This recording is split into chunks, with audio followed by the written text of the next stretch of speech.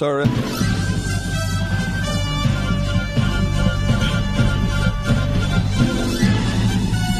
This is Viewpoint with attorney and author Chuck Crismier.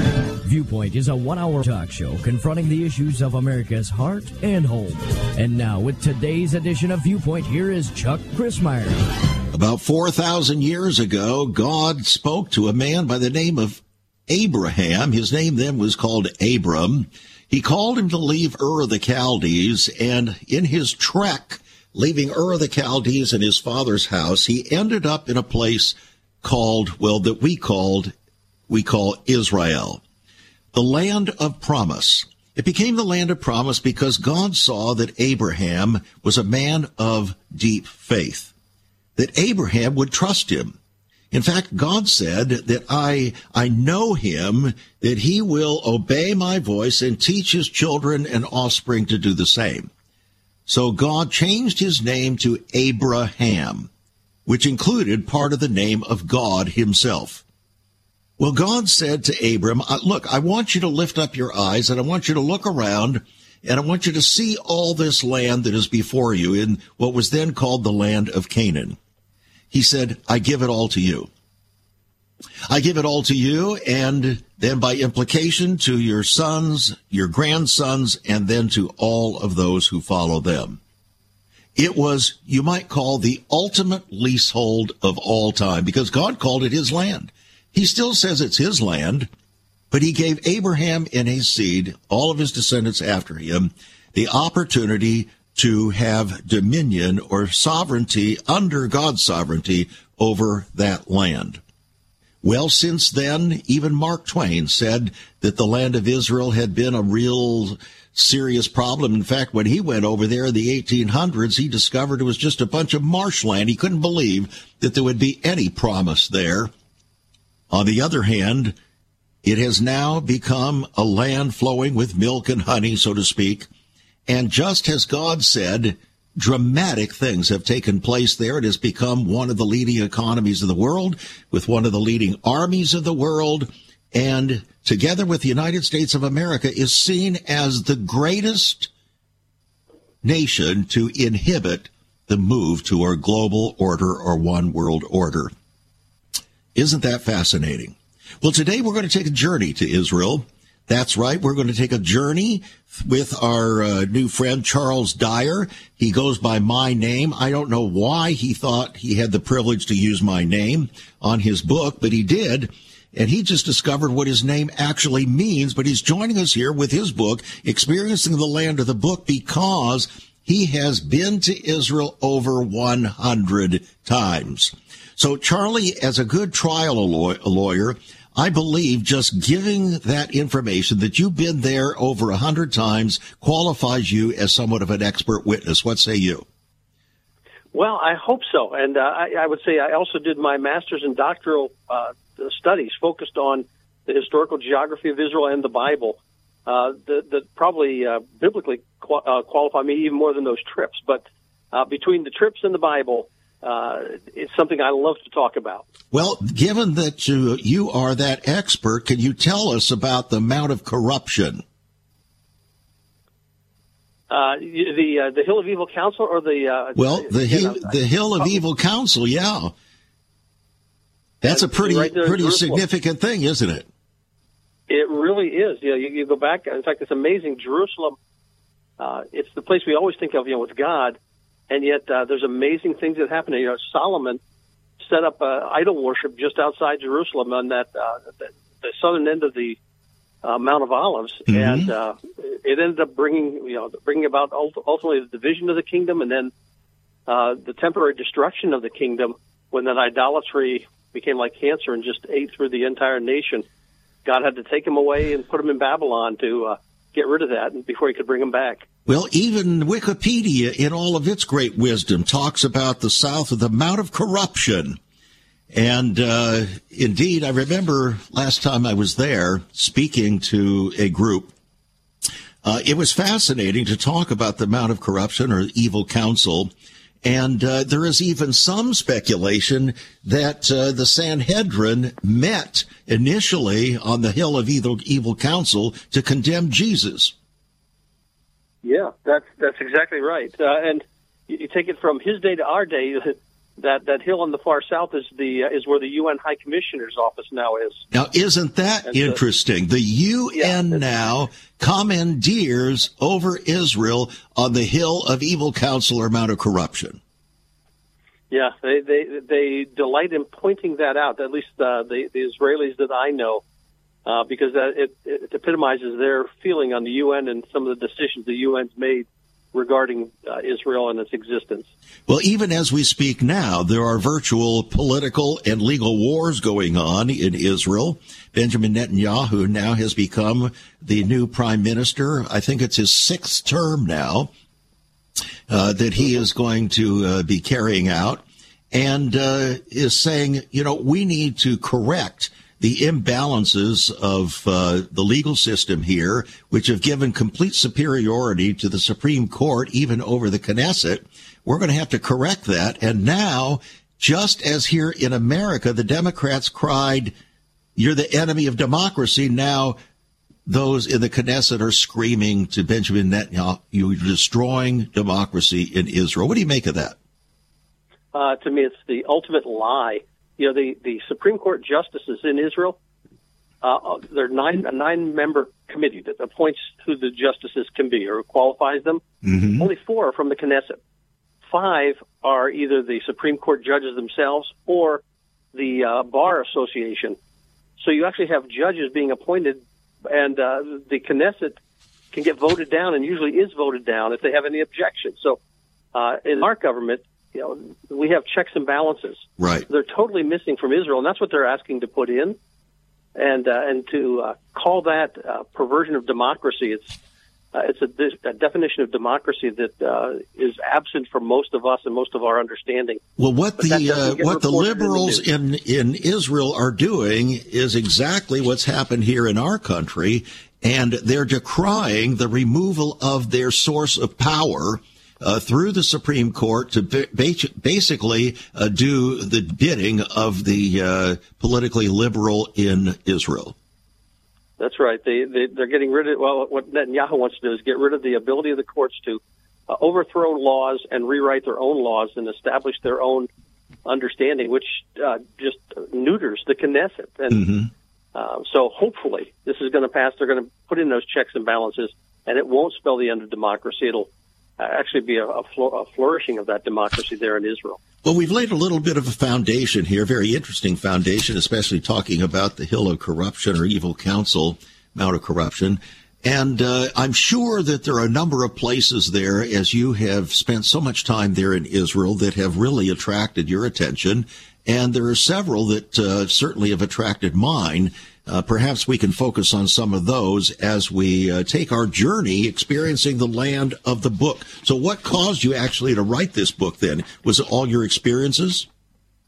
Yeah, after leading all those trips, I recognized that I've been able to take several thousand people to Israel, but there are tens of thousands who are never going to get there. They can't afford to go. Right. They can't help themselves physically.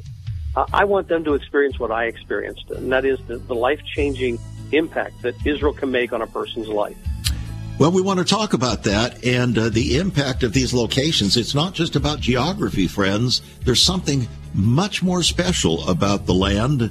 It's the land of promise, yes, but it's also the land that God says, it's my land. We'll be right back. Once upon a time, children could pray and read their Bibles in school. Divorces were practically unknown, as was child abuse. In our once great America, virginity and chastity were popular virtues and homosexuality was an abomination. So what happened in just one generation? Hi, I'm Chuck Christmeyer, and I urge you to join me daily on Viewpoint, where we discuss the most challenging issues touching our hearts and homes. Could America's moral slide relate to the Fourth Commandment? Listen to Viewpoint on this radio station or anytime at saveus.org.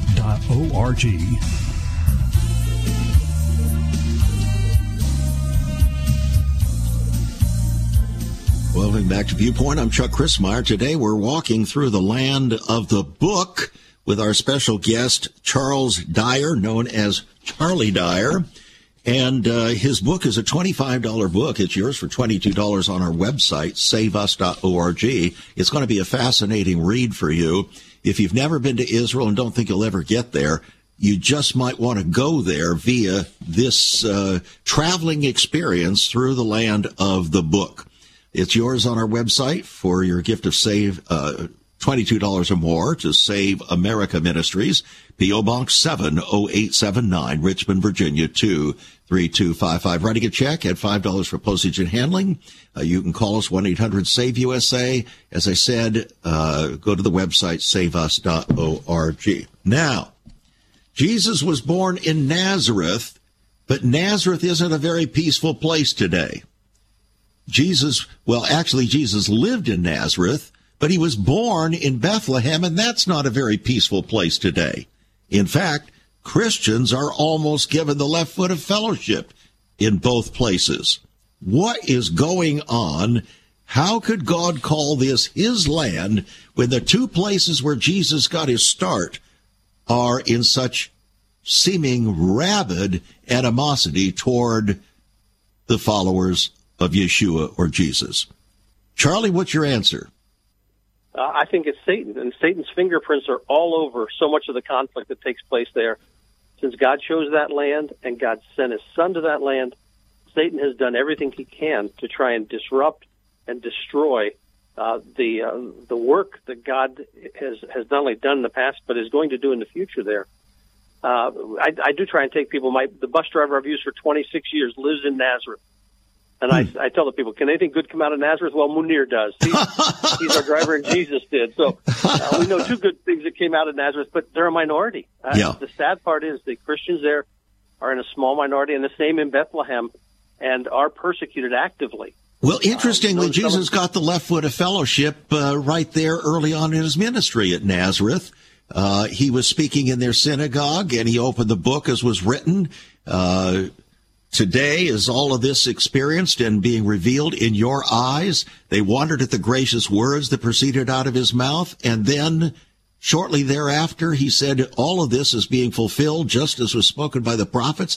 And all of a sudden, their attitudes changed. They picked him up and went to throw him over a hill right there in Nazareth, a place where he grew up. Yeah. And that kind of a response. And again, I think it's God's message generates that kind of a response. People accept him, or when they reject, the anger and animosity is just incredible. And we're still seeing that today in the Holy Land. Well, my wife and I got some of the same treatment when we were there in Nazareth, and we were walking up the streets there, and we took a few pictures, and people started throwing gourds at us. And we were told then by the natives that they feel that if you're taking pictures, you're taking away their soul. So they threw gourds at us. So that was one of our experiences there in Nazareth. Yet Jesus was called a Nazarene. Go figure. Yeah, that's one of the things that I love about taking people on trips, and you've experienced it. You just mentioned it. What their mind's eye is of the Bible changes radically when they get there and realize what it's like, and then you realize, well, wait, what I've just experienced is what Jesus experienced, and suddenly those passages take on all new meaning.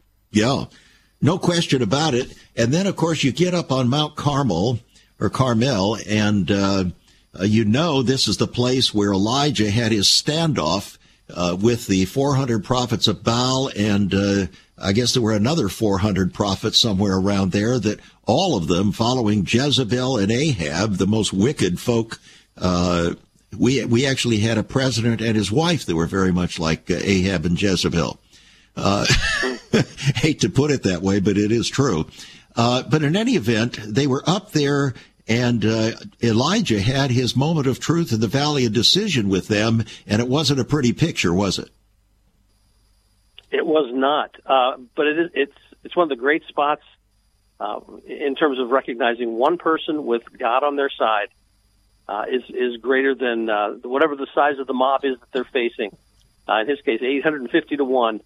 But Elijah saw God's power, and that's also one of those great spots where you look down and realize there's the Jezreel Valley. There's Nazareth over there, and there's Mount Tabor. You can trace Bible history from that one spot, and then recognize what one man did on that spot And it does give you goosebumps standing up there. Well, it gives you goosebumps because the Bible tells us about the valley of Jezreel from the hill of Megiddo, Har Megiddo, commonly referred to in the book of Revelation as Armageddon.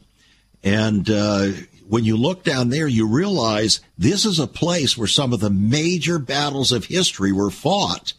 And the ultimate battle of history is going to be fought there to conclude the matter. Yeah, and the country's so mountainous, and then you look at this vast valley, and you say, this is the perfect place for the gathering of nations. Mm-hmm. This is where the Antichrist and the false prophet are going to bring the nations together, and you see it and go, wow, it just makes perfect sense. Are you aware? Go ahead, Charlie. I was just going to say how many times Megiddo in the past has been that battleground, and to recognize that Revelation comes along and says, and it has one more event there. Well, unfortunately, Josiah, one of the greatest revivalists of the Bible, the king of Judah, who met, I believe it was the king of Egypt there in the valley of Megiddo, Jezreel Valley, and unfortunately, Josiah lost his life, but he had done miracles in turning Judah and Israel back to God.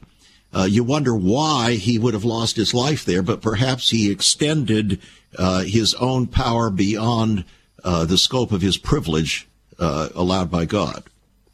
Yeah, in fact, I find it amazing. The Egyptians were already past Judah, and he could have just let them go up to fight the Babylonians, but instead he mustered what little army he had, marched north to try and choke them off, block them at Megiddo, and with a great revival he was doing was cut short because of that. I don't think we have a better picture of what revival looks like from the mind and heart of God than that portrayed in the life of Josiah. It is amazing what he did. It truly is. And Jeremiah was part of that revival, which I find fascinating. The young prophet Jeremiah was right alongside Josiah, calling the people to repentance, and they were listening all the way up until Josiah died, and then they decided they maybe should kill Jeremiah as well.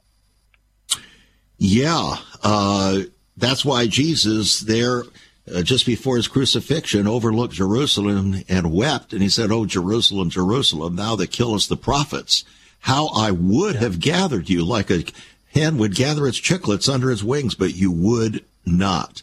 I don't think there's any greater pathos expressed from the mind and heart of Jesus, other than when he met Lazarus and wept, than what he experienced there, crying and weeping over Jerusalem.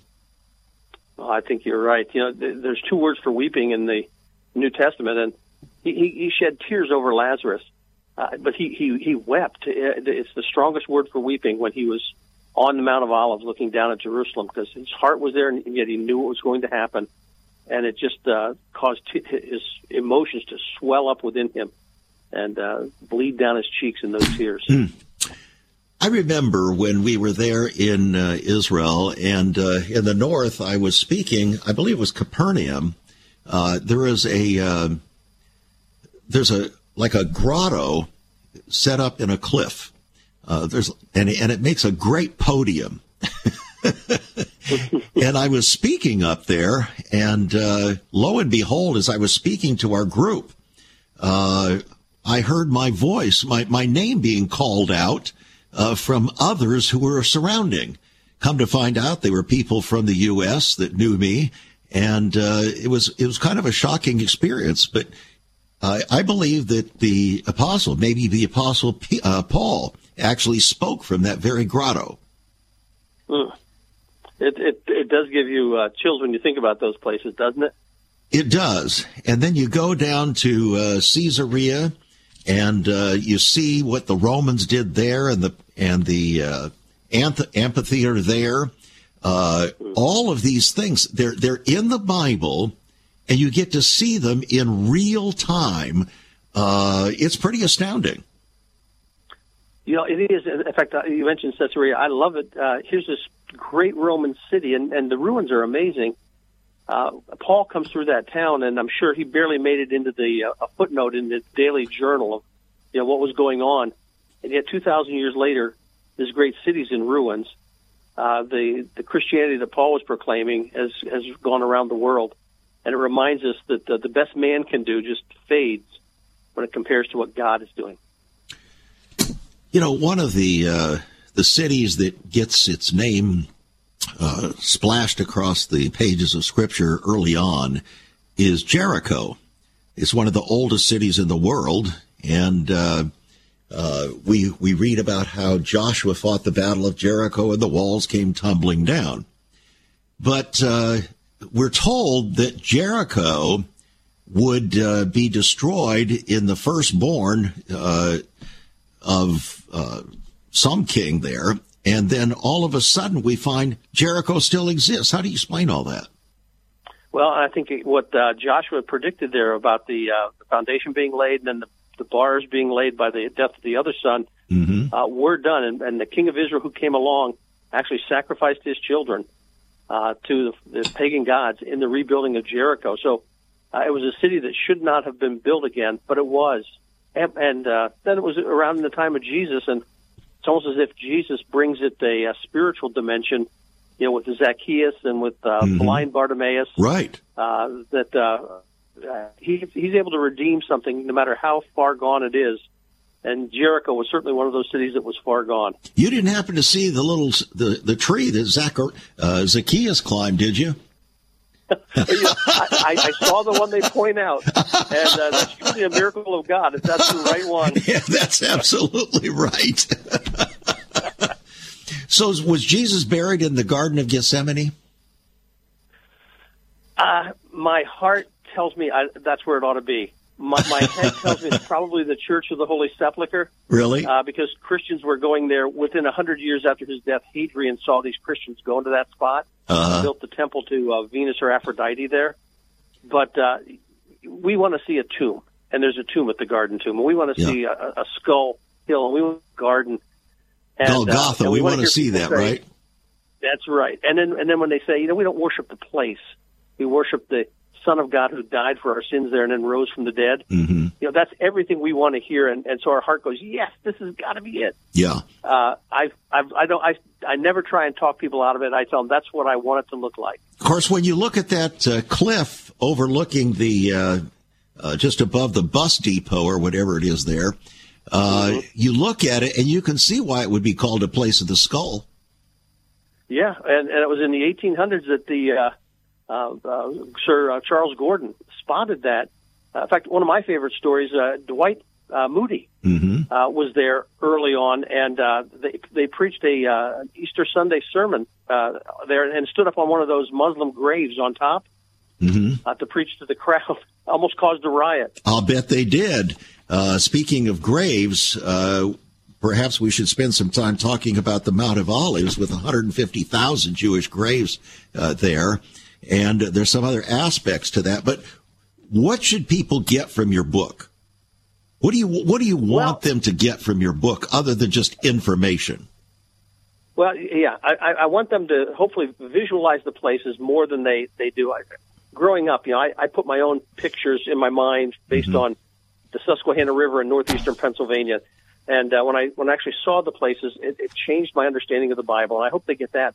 But more than that, I hope that they read the biblical passages in there and recognize that every one of those sites has something to teach us about how we live today and the impact that it can make on our life on a day-to-day basis. So is Jesus, Yeshua, really going to come back and stand on the Mount of Olives and have it split wide open? That's what Zechariah says, and I like to tell people, you're going to get a before and after picture if you're there early. Because you'll be able to tell people later on saying, I saw it when it was just one mountain, not two. Yeah, really. And, of course, you got all those graves there on the slopes of the Mount of Olives, and then you've got the eastern gate of Jerusalem that is blocked up. What's that all about? Yeah, well, and it's interesting. Two things. We know in Ezekiel that when the Messiah comes into Jerusalem, they're going to block up the eastern gate. But I think it's a different eastern gate to a new temple. But the Muslims like to point that out, and certainly they blocked it up because it was leading into the El Aqsa Mosque area, and they thought that was crazy. Yeah, well, We're going to talk more about all this, friends. There's so much. The book is Experiencing the Land of the Book. $22 will put it in your hands. It's on our website, saveus.org. We'll be right back. There is so much more about Chuck Christmeyer and Save America Ministries on our website, saveus.org. For example, under the marriage section, God has marriage on his mind. Chuck has some great resources to strengthen your marriage. First off, a fact sheet on the state of the marital union, a fact sheet on the state of ministry, marriage, and morals. SaveUS.org. Marriage, divorce, and remarriage. What does the Bible really teach about this? Find all of this at SaveUS.org. Also, a letter to pastors, the Hosea Project, SaveUS.org, and many more resources to strengthen your marriage. It's all on Chuck's website, SaveUS.org. Again, you can listen to Chuck's Viewpoint broadcast live and archived. Save America Ministries website at SaveUS.org.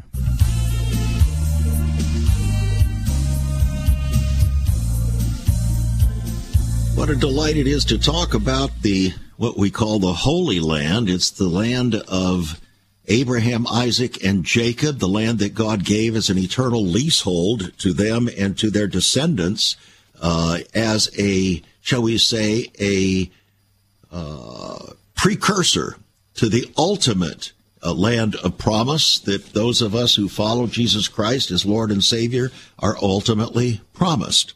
But until then, we have the land of promise called Israel. And it was named actually after the grandson of Abraham, whose name was Jacob, and his name was changed to Israel. So that gives us a little further information there. Now, I remember, Charlie, that they said we were going to go to the Elah Valley, and I said, oh, good.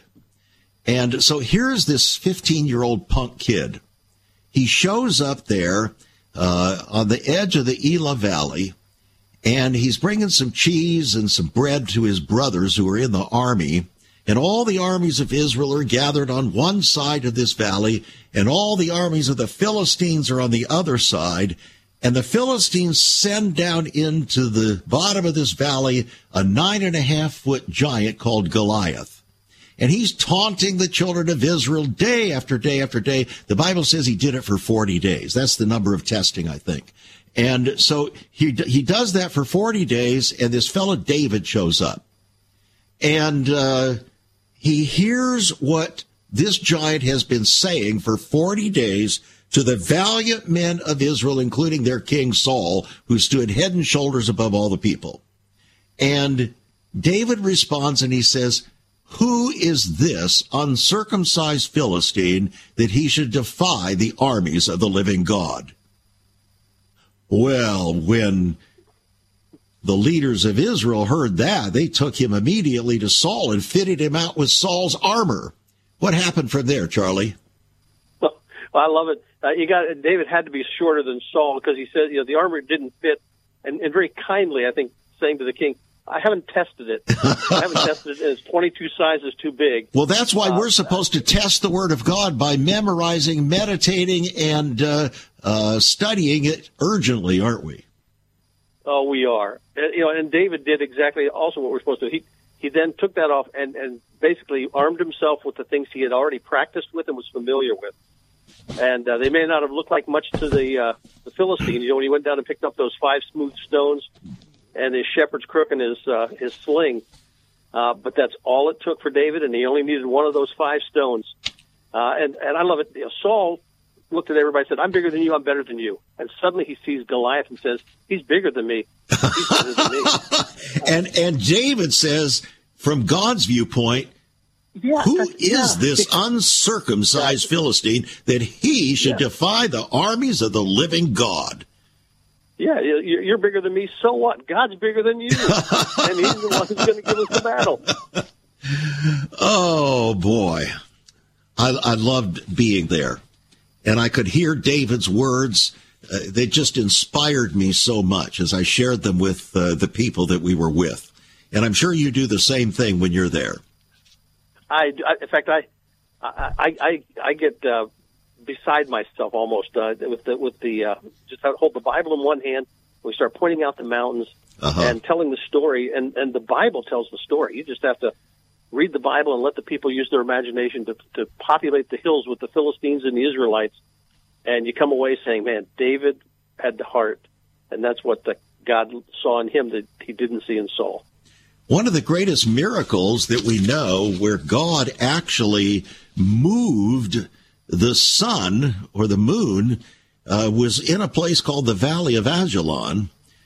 You call it the front door to Jerusalem, and there was a great battle there, and the arms of Moses had to be held up by Aaron, I think, and one of the brethren there, while Joshua was down there fighting the Battle of Jericho, so to speak, in Ajalon. And the story is fascinating because depending upon what was happening with Moses' arms, the battle went one way or the other. Tell us about it. Yeah, well, in fact, the Moses battle took place in the wilderness. But you're exactly right. When his arms were held up, God gave victory, and when his arms got tired and went down, the enemy seemed to gain the strength.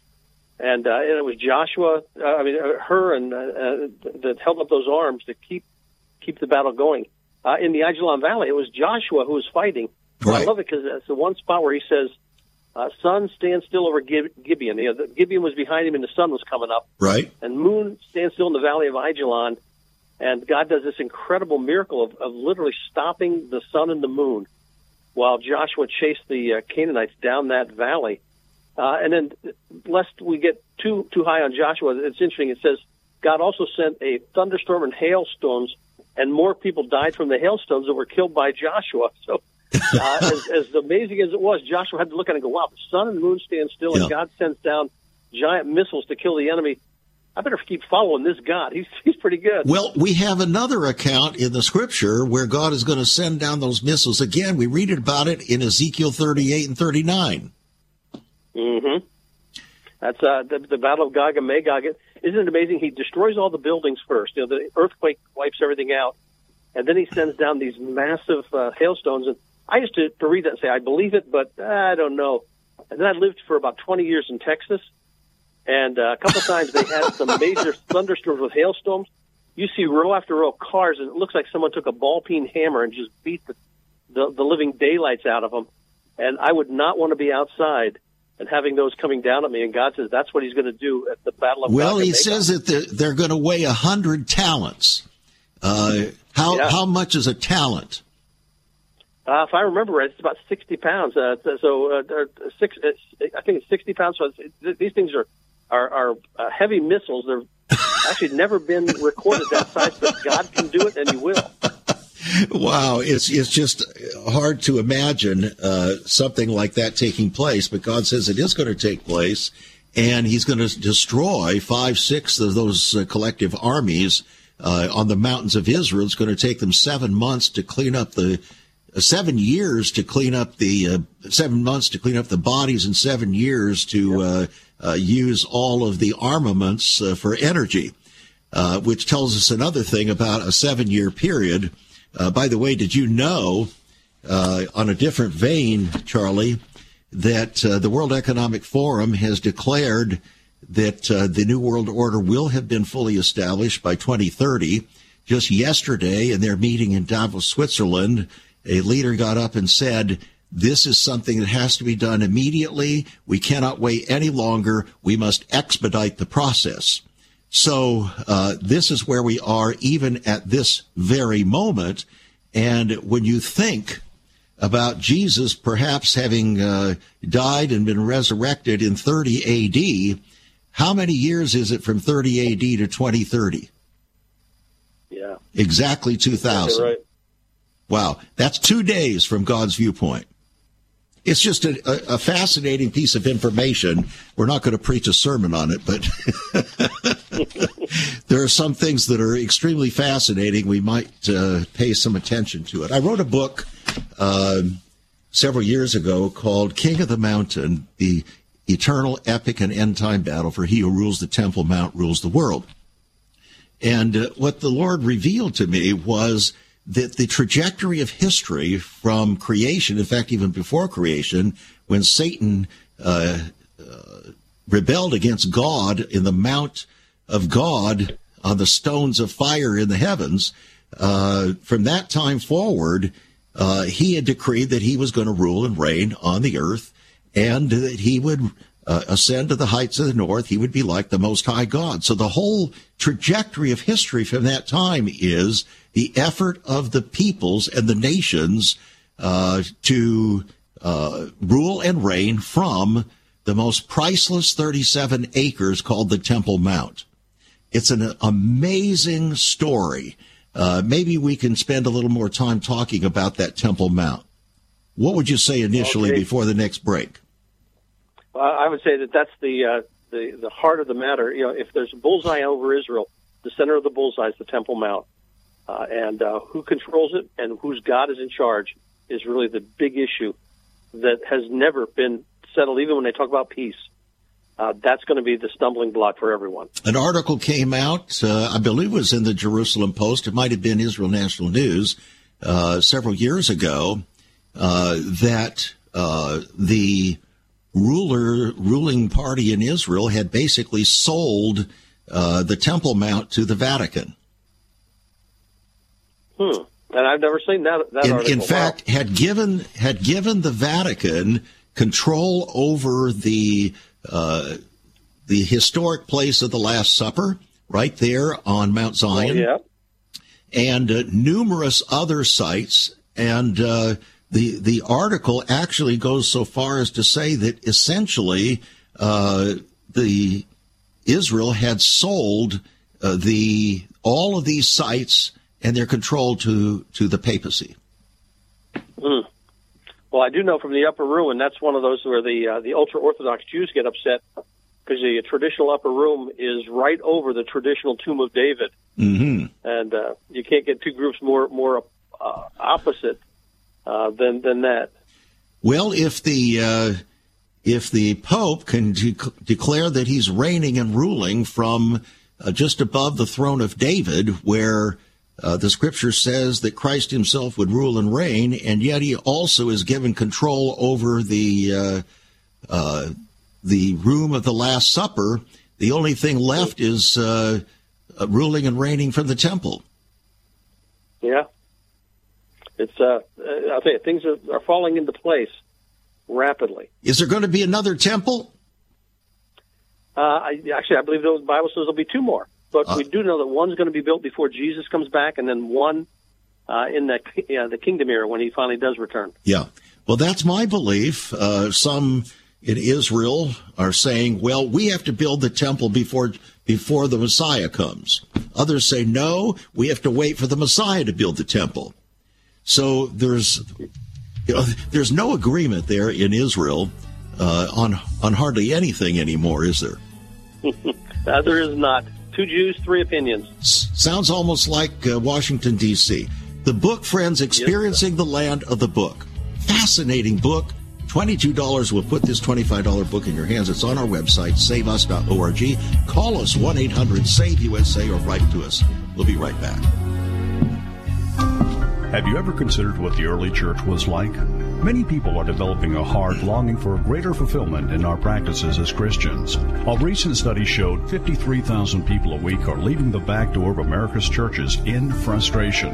What is going on? Why has there not been even a 1% gain among followers of Christ in the last 25 years? Could it be that God is seeking to restore first-century Christianity for the 21st century?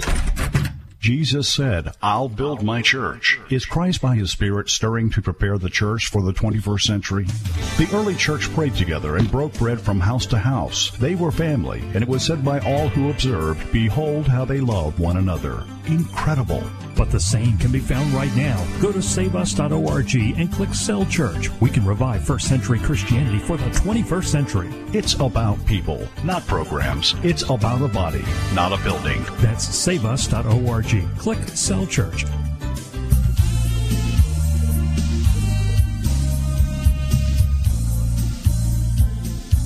Welcome back to Viewpoint. Charles Dyer joining us here today on Viewpoint with his book, Experiencing the Land of the Book. He's been there over 100 times. he's provided this wonderful, wonderful book that will enable you to take your journey through the Promised Land with so many different insights from someone who has actually done his studies there and about Israel and the scriptures as well. So I hope you'll avail yourself of it if you've never been to Israel or don't think you're going to get there. Now, I have a question, Charlie. The Bible tells us that Jesus spoke on one occasion to 5,000 men plus women and children. They had no amplification. They had no electricity. How in the world did they hear him? Have you spoken from that place?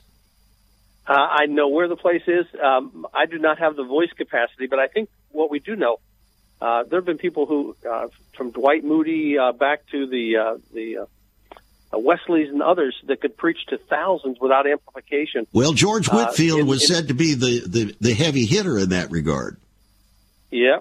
Well, and I think what happened in Jesus' case, he's speaking, and some of those hillsides are natural amphitheaters. Yes.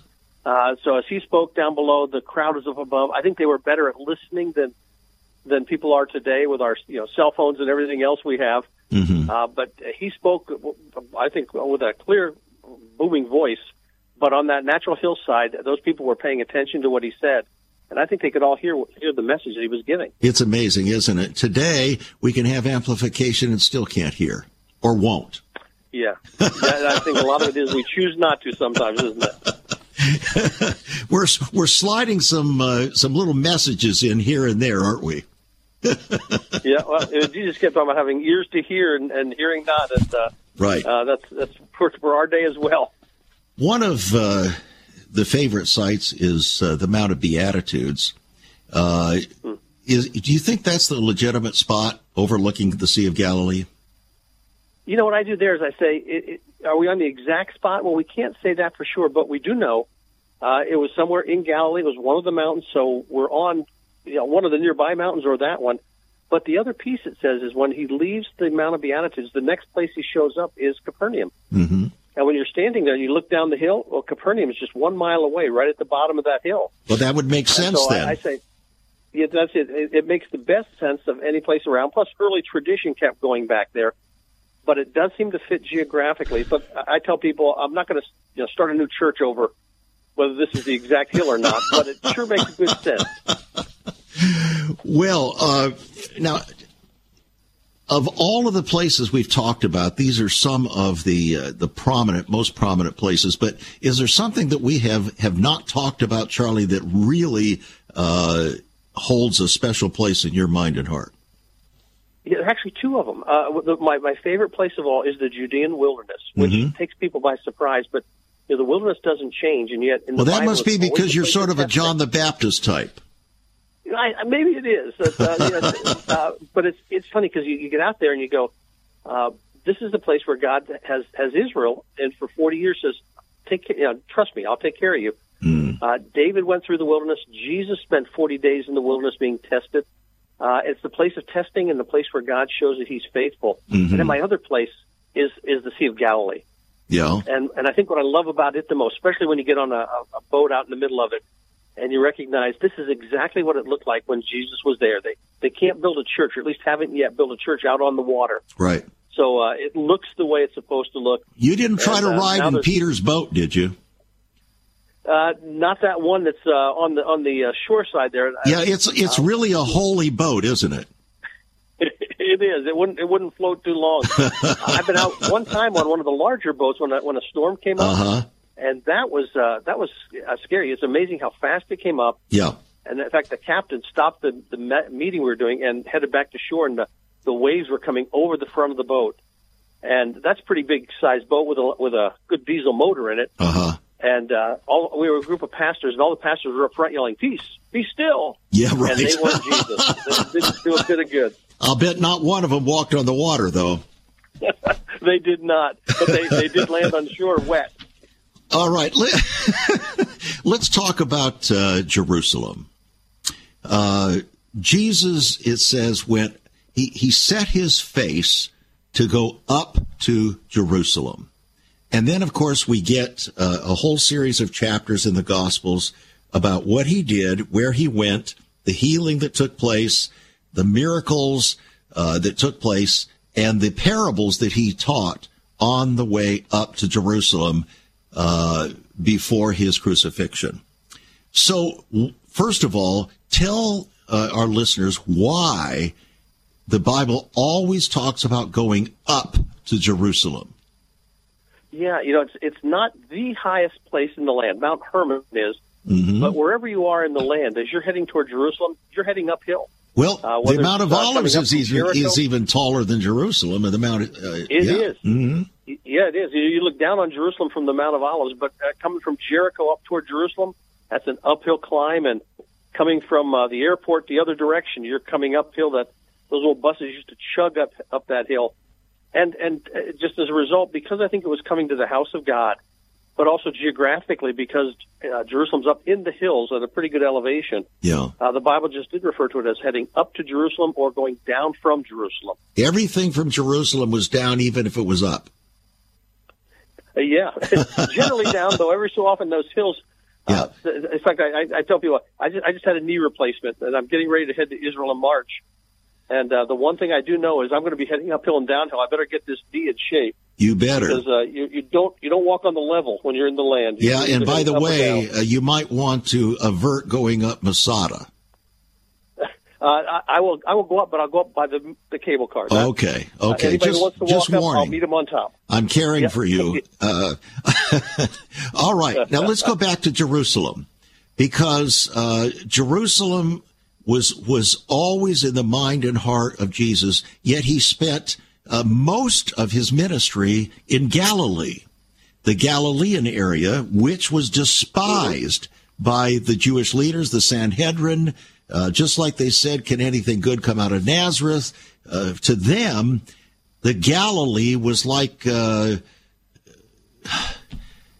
ghetto, as far as they were, a spiritual ghetto. So why did Jesus spend so much time there? Well, and I think because he understood that as God.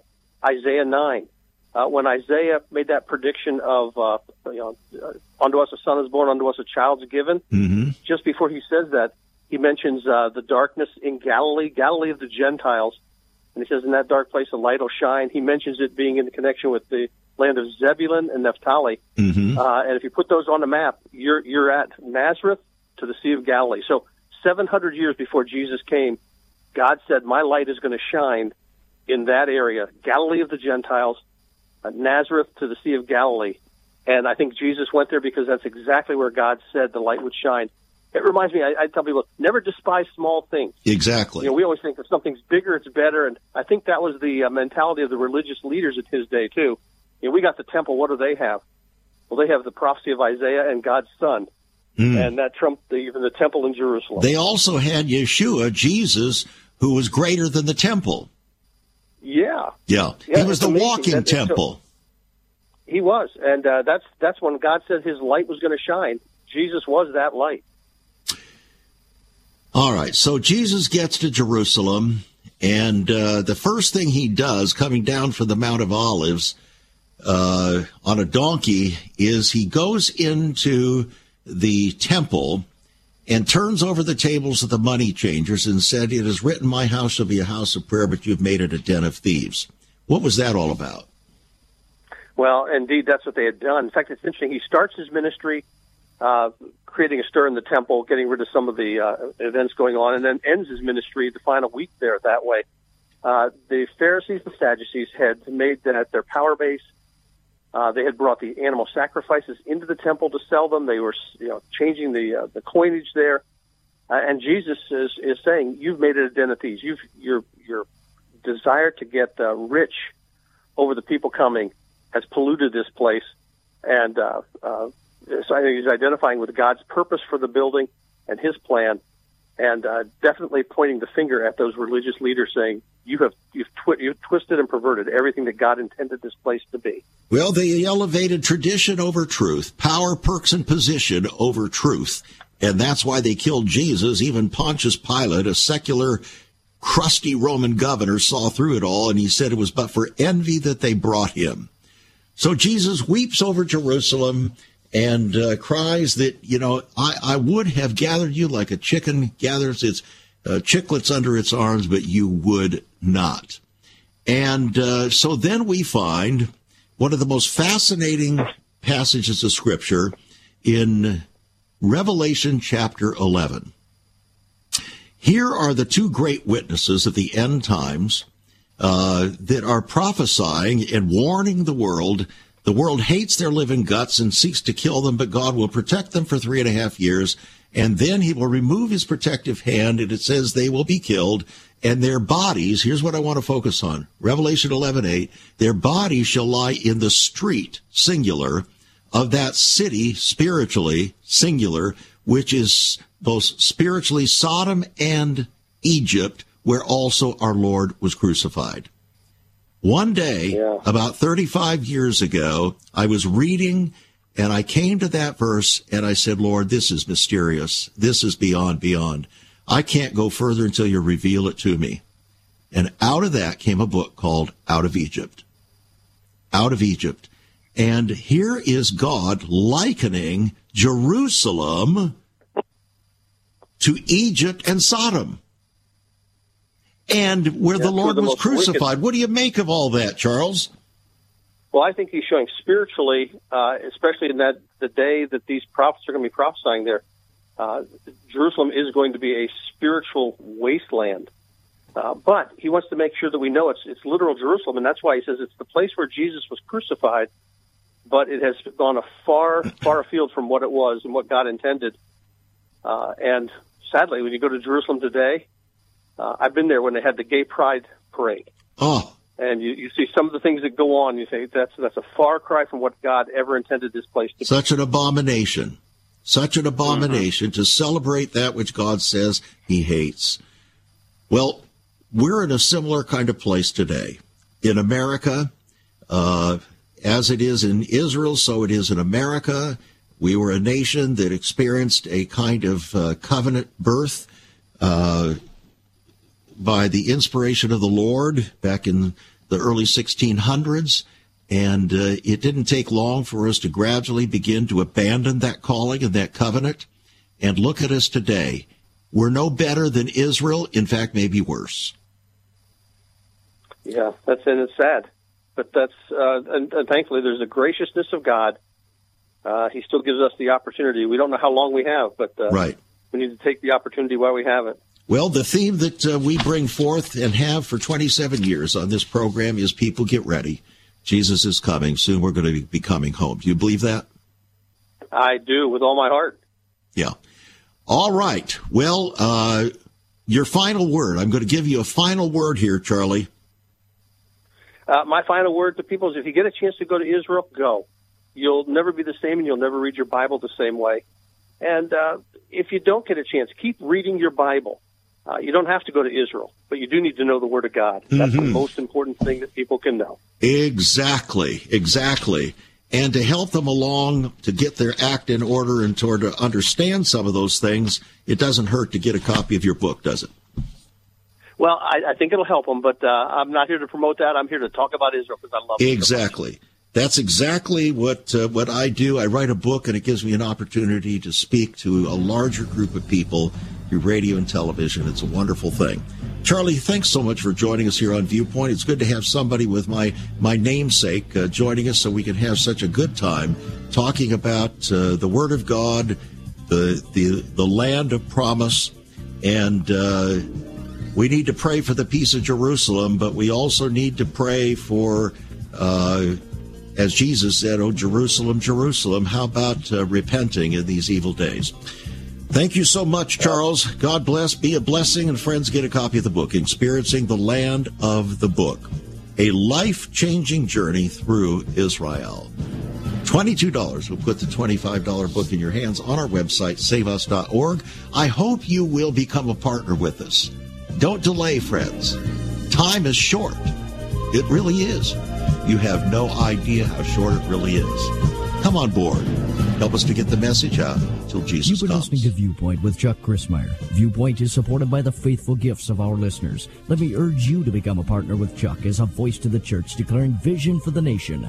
Join us again next time on Viewpoint as we confront the issues of America's heart and home.